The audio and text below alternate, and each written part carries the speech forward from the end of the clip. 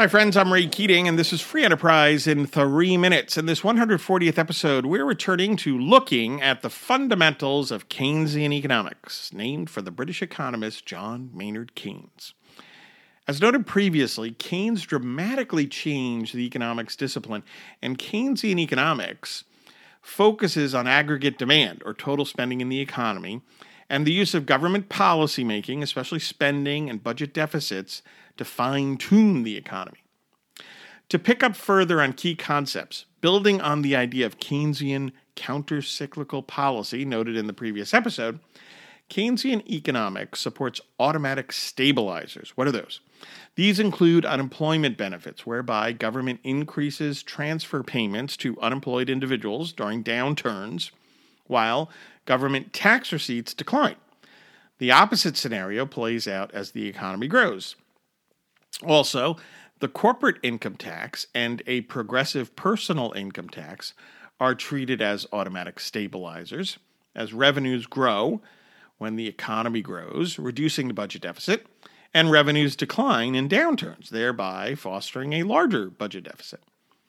For good measure, Keynesians tend to emphasize tax cuts for lower income earners, assuming that such tax relief will be spent, while tax cuts for high income earners are assumed to be less effective, as higher income earners are assumed to save more of their tax cuts. What's the problem with savings? Again, Keynesian economists emphasize the importance of consumption spending and therefore tend to be concerned about excess savings.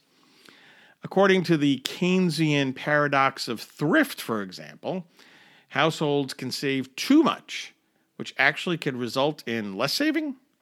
How? Less consumption could mean less demand for products, reduced output from businesses, workers laid off, and declining incomes. Keynesians largely dispute that increased savings would expand the supply of funds for investment and lower interest rates.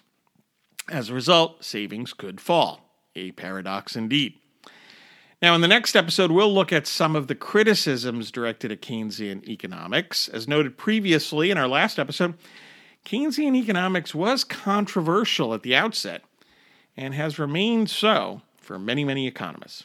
Thanks for listening. Like and follow us on Facebook at Free Enterprise Economics and on Twitter at Free Enterprise 7, and subscribe to the Free Enterprise in 3 Minutes podcast.